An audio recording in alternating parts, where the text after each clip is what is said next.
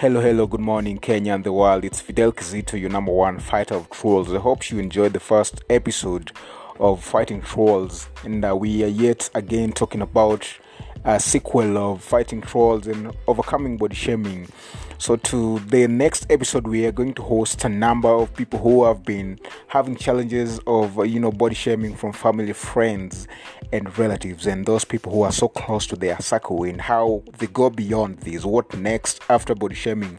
How do you come out of that abyss? How do you really build your self-confidence once again, knowing that somebody instilled in you the sense that you don't look good, you don't look perfect, your voice is bad, and your height is not something to appreciate?